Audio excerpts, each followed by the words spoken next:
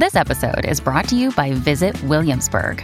In Williamsburg, Virginia, there's never too much of a good thing. Whether you're a foodie, a golfer, a history buff, a shopaholic, an outdoor enthusiast, or a thrill seeker, you'll find what you came for here and more. So ask yourself, what is it you want? Discover Williamsburg and plan your trip at visitwilliamsburg.com. Hey, it's Ryan Reynolds, and I'm here with Keith, co-star of my upcoming film, If, only in theaters May 17th. Do you want to tell people the big news? All right, I'll do it. Sign up now and you'll get unlimited for $15 a month and 6 months of Paramount Plus Essential Plan on us. MintMobile.com/switch. Upfront payment of $45 equivalent to $15 per month. Unlimited over 40 gigabytes per month. Face lower speeds. Videos at 480p. Active Mint customers by 531.24 get 6 months of Paramount Plus Essential Plan. Auto renews after 6 months. Offer ends May 31st, 2024. Separate Paramount Plus registration required. Terms and conditions apply if rated PG. A sailor spends weeks, sometimes months at sea, away from his loved ones. Many dream of the embrace of the woman they love and the promise it holds to guide them home. A lonely sailor's heart can be a vulnerable thing when her song drifts to his ears. Carried by the ocean's breeze, he will not be able to resist. It stirs in his heart every lonely emotion, every feeling of love and desire that he has missed. It wrenches like a vice so strong that his mind can only be pulled to answer its call.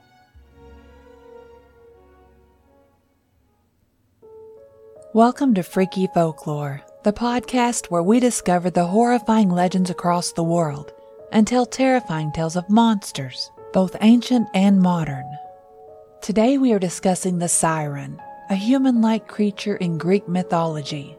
With a voice so alluring, it can lead sailors to their deaths. This show is part of the EerieCast podcast network. Find more terrifying tales at EerieCast.com. And be sure to follow us on Spotify or your favorite podcasting service. You can leave an honest review on iTunes too. The more we get, the more we grow, and hopefully, the more monsters we can explore. If you would like to submit an encounter or suggestions for future episodes, you can email them to carmancarrion@gmail.com. That is carmancarrion@gmail.com. You can also follow me on Twitter, Instagram, or Facebook for information on future episodes. My name is David Smith. I'm 26 years old, and I want to tell you my story about the Sirens. Mike, my best friend, and I used to work for a cargo company. I won't disclose the name of the company we worked for because they would deny everything. All I can say is that we carried general goods and were often required to be gone for 40 to 50 days at a time. It was late March, and we were out to sea with the rest of our crew on our way to Shanghai. There were 21 men, including Mike and myself, on the boat. We usually ran a crew of 20 to 30 men, depending on the size of the load we were carrying. Our skipper was a well-seasoned ex-naval officer, but I'm just going to call him Joe for the sake of his family's privacy. If they were ever to hear my story, it may cause them pain, and I'd rather spare them that. The company we worked for did a thorough job of covering up what really happened on that trip. We had been out for over 2 weeks and only had a few days until we made port in Shanghai. The weather had been rather stormy, but it was nothing we couldn't handle. So we stayed our course, full steam ahead, so to speak. I'd had an uneasy feeling from the time we left port. But I wasn't one to call off work. I liked the money. I didn't tell Mike or anyone else how I felt, because I thought it could bring bad luck, not to mention they'd laugh at me and tell me I was paranoid. I'd never handled being the butt of jokes graciously. Not to mention seamen were very superstitious, and I didn't want my anxiety to spread and make the rest of the crew nervous. 3 weeks in, and I still hadn't been able to shake the feeling of impending doom. Something just didn't feel right. I had the constant feeling that we were being watched. I kept looking out to sea, but I wasn't sure what I was looking for. On edge the entire time, I had become jumpy. It got much worse after one day I thought I saw someone in the water. I'd been enjoying a smoke one evening at dusk. The sun was sinking in the horizon, making the sky turn to a beautiful reddish orange. I was admiring the reflection of the sky's colors on the ocean waves when I saw something bobbing up and down not far from the ship. At first, I thought it was probably just a dolphin or some other sea creature. But then it turned, and I saw the profile of a woman. When it turned back, I got the eeriest feeling that it was staring at me. I couldn't see the eyes, but I could feel them. Later that evening, I finally told Mike about it, and he had a good laugh. He told me that he thought I'd been too long without a girlfriend, and it was causing me to have mermaid fantasies. I immediately regretted telling him. I had trouble sleeping that night. I kept hearing something banging on the side of the ship. Those big ships make lots of sounds, but this was different. It didn't sound like waves. In fact, the storms from earlier that day had passed, and the water had calmed down significantly. No, it sounded more like a loud, hollow thumping on the side of the ship. I kept trying to tell myself that it was just the wind. But after about the third or fourth time, I decided to get up and go look around. I searched the lower deck to make sure the sound wasn't coming from there and found nothing. I then went to the upper deck and searched. After I found nothing there either, I began looking over each side from one end to the other, but again nothing. By then I was exhausted from lack of sleep, so I was about to go back to bed when I saw something out of the corner of my eye. Could it possibly be the same thing I had seen before? But how could anyone be out there in the water without a boat, this far from shore? As soon as I turned my head to get a better look, the figure ducked beneath the water and disappeared. I watched and waited for it to resurface, but when it didn't, I gave up and went back to bed. Maybe I was losing it. That next morning, I ran into Lee on my way to the mess hall. He was the newest addition to our crew. We hadn't talked much, so it was strange that he seemed to be waiting on me. "I thought I saw you wandering around last night," he began. "I thought maybe you had heard the same thing that I did." I was surprised, but excited to have someone to confide in. I may not be going crazy after all. "Are you talking about the banging noises?" I asked him, and he nodded excitedly. "Yeah, I heard it. I looked around, but I couldn't find what was causing it."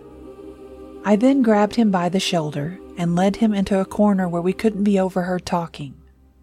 "I also saw something or someone in the water, or at least I think I did," I told him in a hushed voice. His eyes grew large. "I knew it! I saw something too a few days ago. I thought I saw a girl. She was just floating around out there watching me. You know what it is, don't you?" He asked me with so much enthusiasm that I was scared to ask him what he thought it was. "Well, no, I don't know what it was. How could anyone be just swimming around out there for days?" I knew that we'd both seen the same thing, but I still wanted to maintain some feeling of sanity. "Man, it has to be a siren. My grandma used to tell me stories about them. She said my grandpa had seen one before. He was a sailor in the 40s during World War II. He was scratching his head while he talked. I think we should try and catch it. Then we can prove that the myths are real." I thought this guy might be truly crazy. I'd heard of sirens, but they were old made-up stories. Even if they were real, it would be almost impossible to catch one without dying in the process. We decided to keep what we'd seen between the two of us for now, until we could investigate further. I needed to see more than a silhouette of a head before I could even believe that it wasn't just my imagination, regardless of our similar stories. "Can you meet me up top tonight after everyone goes to bed?" he whispered, as if we now conspired some sort of covert mission. "Sure," I agreed hesitantly, "but make sure no one else knows, okay?" He made the motion like a zipper across his lips with 2 fingers to imply that his lips were sealed, and then turned and walked away. The day seemed longer than usual. I didn't think too much about my meeting with Lee later, but as the evening finally approached, I wondered just what I'd gotten myself into. The moon was full that evening, and it lit up the rocking ocean, making a beautiful but eerie setting. Lee was waiting for me on the bow of the ship. He had a half-burnt cigarette hanging from his mouth. He pulled a pack from his pocket and offered me one. I grabbed one and popped it in my mouth, as he began to tell me what he had in mind. He wanted to try to toss one of the cargo nets over the side and drag it, in hopes that one of the creatures would become entangled in it. It sounded way too simple. Surely there was more to his plan. But there wasn't, that was it. I had serious doubts about all of it. Sirens in the water, and catching one with a net. I'm sure I couldn't hide the dubious look on my face as Lee drug a large cargo net to the side of the ship. I was curious as to how he would secure it and not get pulled over the side if he did catch something, but watching him work, I was impressed with his do-it-yourself fishing net and the line he had created with rope to help cast it and reel it back in. When everything was ready, Lee told me to go ahead and go get some rest, and if anything happened, he would come and wake me. Before I left, he handed me a ball of wax. It was soft and pliable. "This is to cover your ears if the sirens start to sing. According to what I read, wax is the only way to shut the sound completely out." I shoved it into my coat pocket, and then I did what he told me and went down to my room and tried to get some sleep. A few hours later, I woke to the sound of a loud commotion. I guess I was hyper alert even in my sleep, because I was the only one that heard it. Everyone else was still sleeping. I got up as fast as I could and headed up onto deck to help Lee, but by the time I got up there was nothing to see. Lee was gone, and so was the net and ropes he had attached to it. I looked everywhere, but I couldn't see or hear anything. I then searched the ship, starting with Lee's bunk, but there was no trace of him. I decided it was time to wake the rest of the sleeping crew. I woke them, saying only that it was an emergency, causing them to hurry as if the boat was on fire. Mike was among the group at this time, and I could tell he wasn't too pleased to be woken up in the wee hours of the morning. Once they were all there and could see no cause for alarm at first, they were angry, thinking it had been a joke, and demanded an explanation. That's when I told them that Lee was missing and may have jumped or fallen overboard. I explained everything that'd been going on the past couple of days, and when I was finished, they all looked at each other and then looked back at me. They started laughing. I got angry and started shouting at them. I didn't understand how they could find this funny. We had just lost one of our crewmates. Mike knew by the look on my face and the sound of my voice that I was not joking. The captain was the first to take the situation seriously. He initiated the protocol for a man overboard situation, which involved releasing an MOB marker from the side of the bridge wing, where Lee was last seen. The marker is buoyant and has a self-igniting light and self-activating smoke signal. He posted Mike and I to look out for any sign of Lee in the water, and then went and sounded the alarm whistle. He'd no sooner sounded the whistle than the ship lost power. The engines, the lights, everything went dark. It was a terrifying situation, being out in the open sea with the only light being the moon shining down on you. For a moment, the MOB marker floating in the water was the only light besides the moon. But then it suddenly disappeared beneath the water, and the night went completely dark. I could hear yelling and people scurrying to find lanterns and flashlights. But then the sound of a woman's voice slowly began to fill the night air. It started out soft and then rose in pitch. It was hypnotizing. Every man on the ship froze and went silent.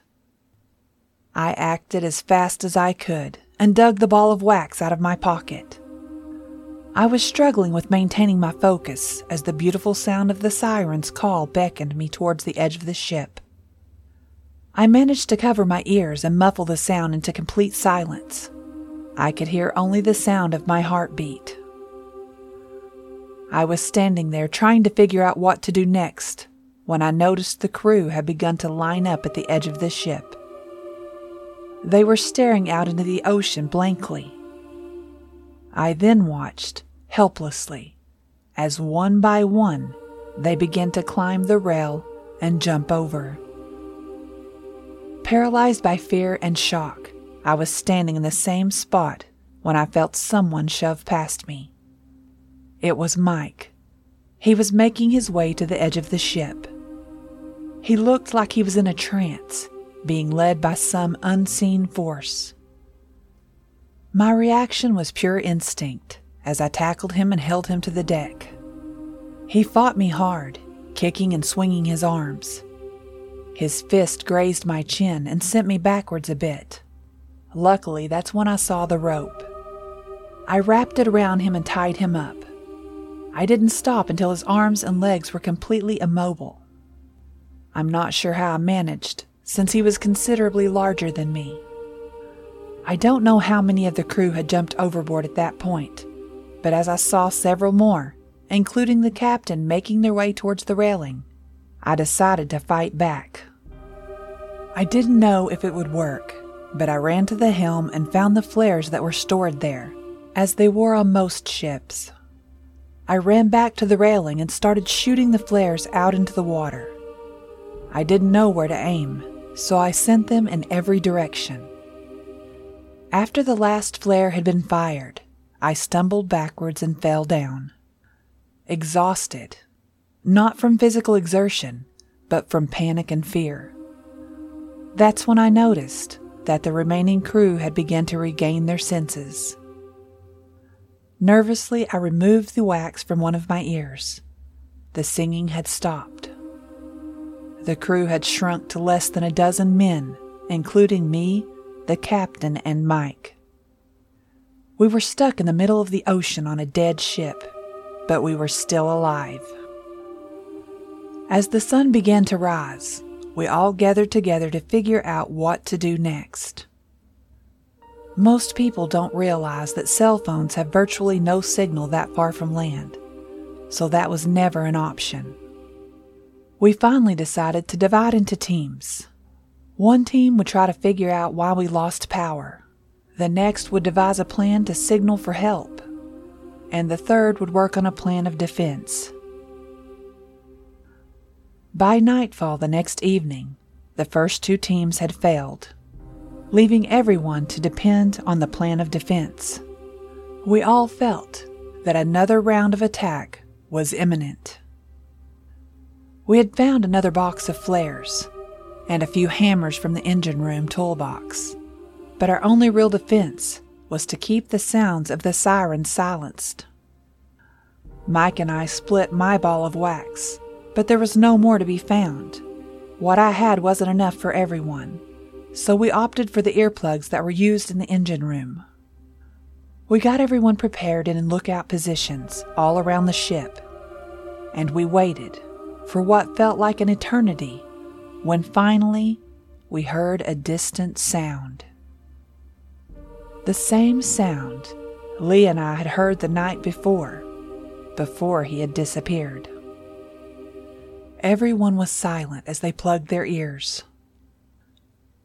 Then all of a sudden the calm waters began to stir. Waves were crashing up against the sides of the ship, making it sway violently, causing everyone to lose their balance. The singing was getting louder by the second. even with the earplugs shoved in their ears. I could see that the singing was unbearable. It wasn't long before the captain was taking the plugs out of his ears and slowly started walking towards the edge of the ship.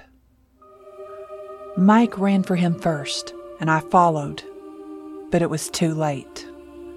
We didn't make it to him in time. The captain dove headfirst into the ocean and was eaten by the waves. We yelled for him and shined our flashlights down into the dark water, but we couldn't see him anywhere. Mike and I gathered the rest of the crew, some of them by force, and took them below deck, where we locked them in before anyone else could be hypnotized and lured in by the sounds of the sirens. This episode is sponsored by June's Journey. What is horror to you?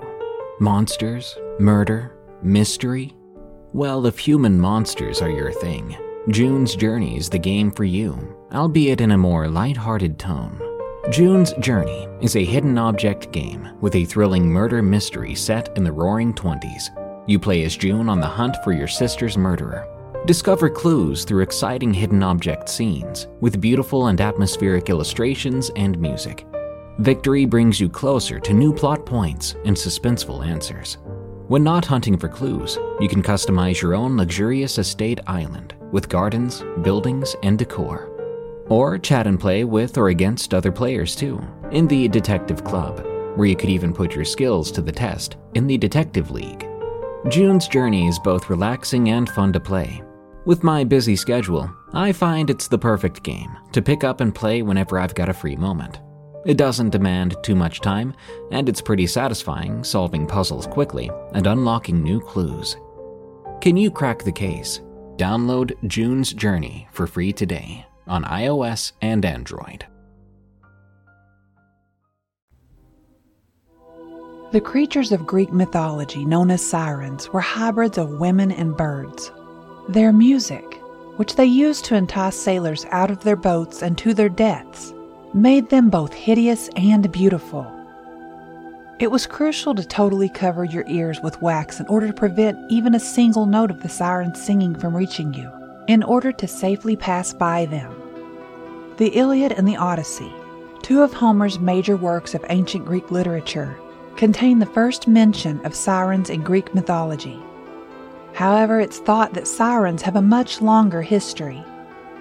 A flying ghost from Asia known as the soul bird was thought to have inspired the idea of a hybrid monster that was half woman and half bird. This notion originated in the East and was brought to ancient Greece, where it was included into Greek myths that forewarned of the perils of sea travel.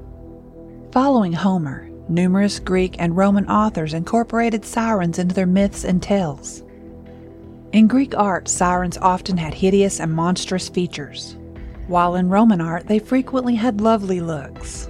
Until the Middle Ages, sirens were still featured in European art, frequently as seductive beauties. The modern perception of sirens has been affected by this image of the seductive siren. The danger of the ocean and the danger of temptation are both represented by sirens in Greek mythology. Like many Greek tales, the sirens are depicted in diverse ways by different authors. There are numerous mythical tales about the origin of the sirens.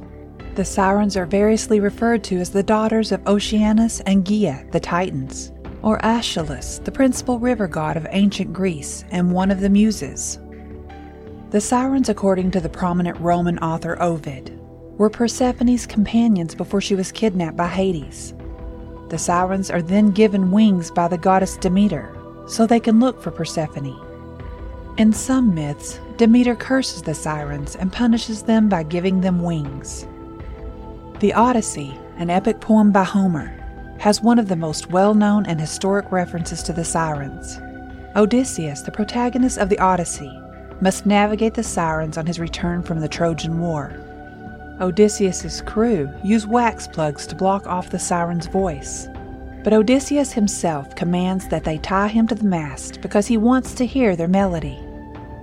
Odysseus begs to be released after hearing the music, but his soldiers keep him restrained so that they can safely pass. In Apollonius Rhodius, later Greek epic poem Argonautica, the Sirens make another appearance. According to this myth, in their quest to find the Golden Fleece, Jason and his valiant friends, the Argonauts, must pass past the Isle of the Sirens. The poet and musician Orpheus saves the men, it is said by playing his lyre more exquisitely than the sirens do. A siren was generally presented in Greek art as a bird with a woman's head. They were frequently pictured with a lyre in musical scenes or atop a memorial honoring the deceased. The sirens were frequently depicted on ceramics that showed Odysseus' return trip. The sirens were once portrayed as grotesque monsters. They developed into beauty later in Greek and Roman art. But it wasn't until much later that the sirens were connected to lust, as they were in the Middle Ages.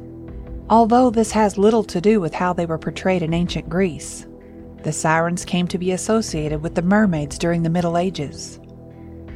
Sirens and mermaids are often confused, and the reason is that in Greek mythology, sirens never had a half-fish body. Instead, they were human and bird hybrids. Female beings and sirens never resided underwater. Instead, they ran around in flower-filled fields on rocky islands. As we repeatedly observe, by the 4th century AD, when Christianity started to spread throughout the Western world, all paganism, including Greek mythology, was regarded as evil. As a result, customs and tales were either altered to conform to Christian belief, or malevolent beings were transformed into benevolent ones. The Greeks believed that there were 3 sirens, part virgins, half birds, with wings and claws. One sung, another played the flute, and the third the lyre. They lured sailors to shipwrecks by singing. The Christian Church may not have been entirely responsible for what turned sirens into mermaids. When Phorcys, an ancient sea god who is portrayed as a fish-tailed merman with crab-claw forelegs and red spiked skin, is identified as the father of some of the sirens in ancient Greek mythology, Roman writers tended to associate sirens with the sea. Venus, the Latin name for the Greek goddess of love, pleasure, and procreation, Aphrodite, qualities that the Christian Church disapproves of, was birthed from the seas. She was born into the water, and Isidore of Seville said in his etymologies that the sirens dwelt there among the sea's waves exactly like mermaids do. Therefore, sirens are now viewed as mermaids, female representations of perilous temptation. According to some post-Homeric writers, the sirens threw themselves into the sea and drowned after Odysseus passed by, because they knew if someone heard their singing and escaped, they were doomed to die. Gaius Julius Hyginus, a Latin author, claimed that sirens were only destined to live as long as anybody who heard their melodies were unsuccessful at passing by them. Another legend claims that Hera, the goddess ruler, convinced the sirens to compete in a singing contest with the Muses. After winning the contest, the Muses removed all of the sirens' feathers and used them to craft crowns. The sirens, distraught by their defeat, turned white and plunged into the sea at Aptera, featherless, where they created the islands in the distance. Today, sirens are nearly always depicted as female. An image of the siren as a kind of succuba arose as their womanhood and femininity became more concrete, and with the continuing motive of the fatally alluring magic song.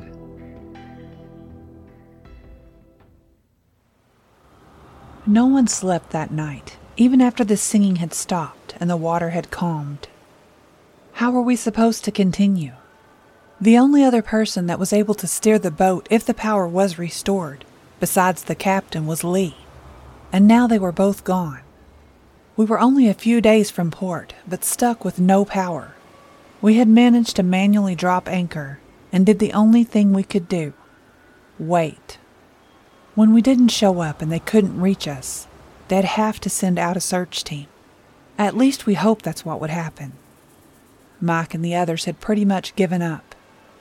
So I knew the only way we were going to survive this is for me to be the one to take initiative and make sure that the remaining crew stayed alive.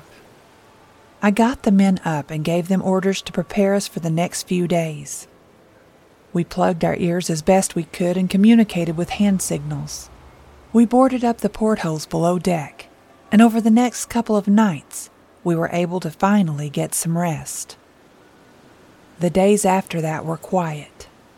We remained hidden below deck at night, and during the day we went out to watch for boats or planes that could possibly be looking for us. We hadn't heard anything for the past 2 days and nights, so we began to feel like it was over. We let our guard down. And that's when everything went south.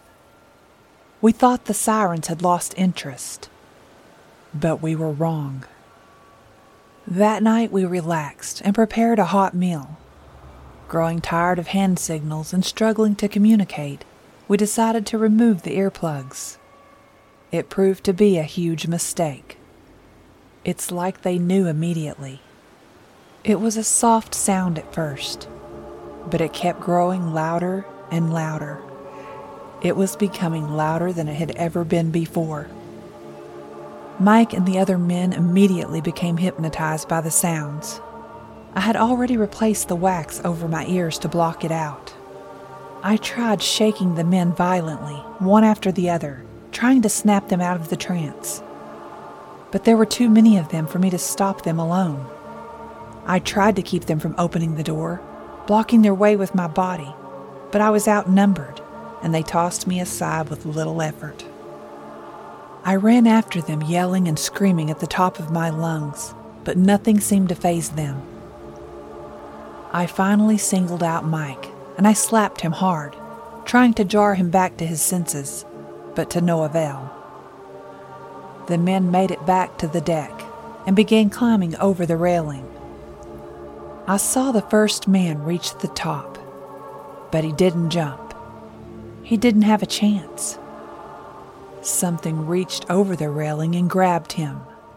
Digging long bird-like claws into his shoulders, it yanked him over. One of the Sirens finally showed its ugly face as it climbed up onto the ship, and as soon as it did, I pulled the hammer that had been hanging from my belt and smashed it over the head. The creature screamed out in pain and anger. It locked its eyes with mine and started to come at me. I raised the hammer back again and hit it in the same spot as before, right on the temple. That's when I noticed its wings. It spread them, and they had to be at least 16 feet from tip to tip. I thought that it was about to take flight, but instead it fell over backwards, flopped onto the deck, and then went still. One down. Who knows how many more to go? 2 other Sirens had made it onto the ship and saw me take down their friend. You could tell they were seething with rage by the screeching, growling cries they were making as they headed towards me. The ship started to sway violently, waves crashing into us, causing us all to fall over. Just like the first night Lee and I had an encounter with one of them. The 2 Sirens were soon joined by another. I was reeling with shock from their appearance. I thought we were dealing with some kind of mermaid-type creature, but instead, they looked like birds, very large birds, but with the heads of women. One came for me and the other 2 went after Mike and the other crew. I frantically looked around, but there was no place to go. I held my hammer back, ready for the attack. The Siren then suddenly leaped on top of me and slashed my chest open. Blood went gushing everywhere. I flung the hammer with all of my strength, hitting the Siren right in the face, stunning it long enough for me to get out from under it. I hadn't even realized that during the battle the singing had stopped, and the men were all beginning to fight back. Mike had finally come out of his trance and was fighting off the Sirens as well. He had picked up a pipe and was beating one of the creatures as it was crawling towards him. I had blood pouring all down my body from my chest wounds, but I couldn't stop.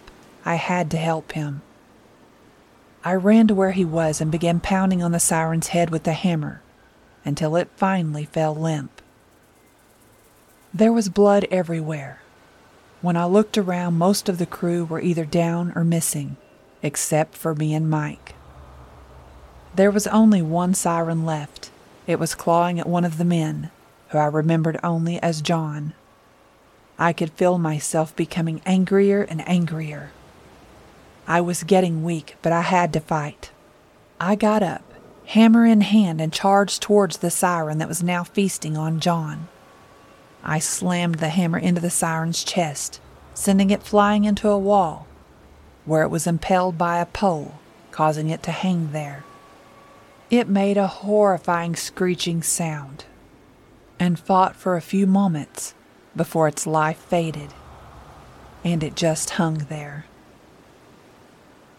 That seemed to be the last one. The waters had begun to calm.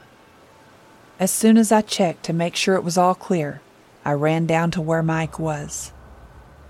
He had gone back to his room and huddled into a corner. I'd never seen him like this. I walked over to him and helped him up. He looked at me horrified. I told him they were all dead, and we needed to find a first aid kit for both of our injuries. We searched all over the ship but couldn't find the kit. I was losing strength fast. I was becoming lightheaded and dizzy. Mike had to help me back to my bed. My body was covered in my own blood and the blood of the sirens. Mike grabbed a spare sheet and wrapped it around my chest, trying to stop the bleeding. I was fading in and out of consciousness at the moment. I really thought I was going to die. Mike tied the sheet around me and then said something to me, but I couldn't make out what he was saying before I blacked out.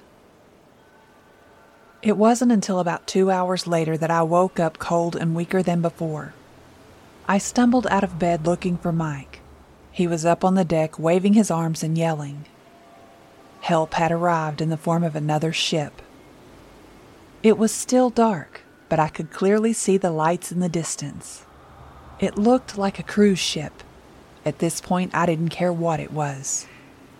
I remembered the flares that we hadn't had the chance to use, but I was too weak to get them. Instead, I sent Mike. That flare flying through the dark night sky was more beautiful to me than fireworks on the 4th of July. Finally, the sun came up. The ship had spotted us and called the Coast Guard. Help had finally arrived. Mike's injuries were tolerable, but my whole body hurt, and I was hallucinating from all the blood loss. The rescue team that came aboard the ship saw the blood all over me and Mike, and the damage that had been done to the ship. Not to mention there were still the dead bodies from the sirens on the deck.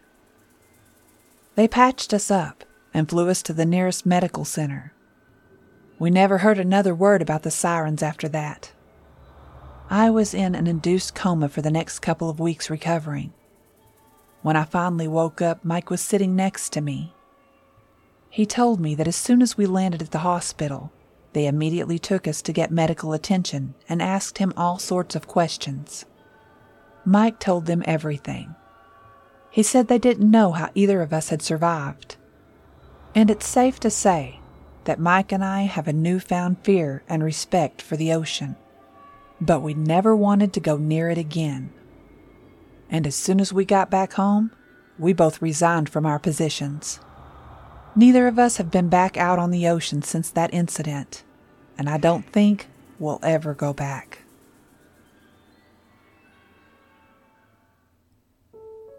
Thank you for listening to Freaky Folklore, the podcast about mankind's horrifying legends and myths. Don't forget to follow Freaky Folklore on Spotify and iTunes. If you can, leave the show an honest review on iTunes to help us grow. Freaky Folklore is part of the EerieCast Podcast Network, the home for listeners who love to feel scared.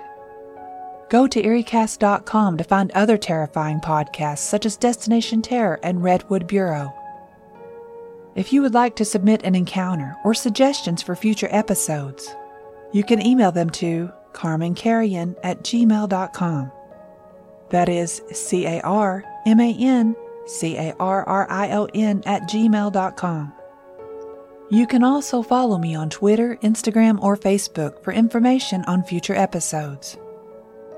Tune in next week as we discuss the Chigamo, an 8-legged, spider-like Japanese yokai. Until next time, stay safe out there, because this world is a strange one.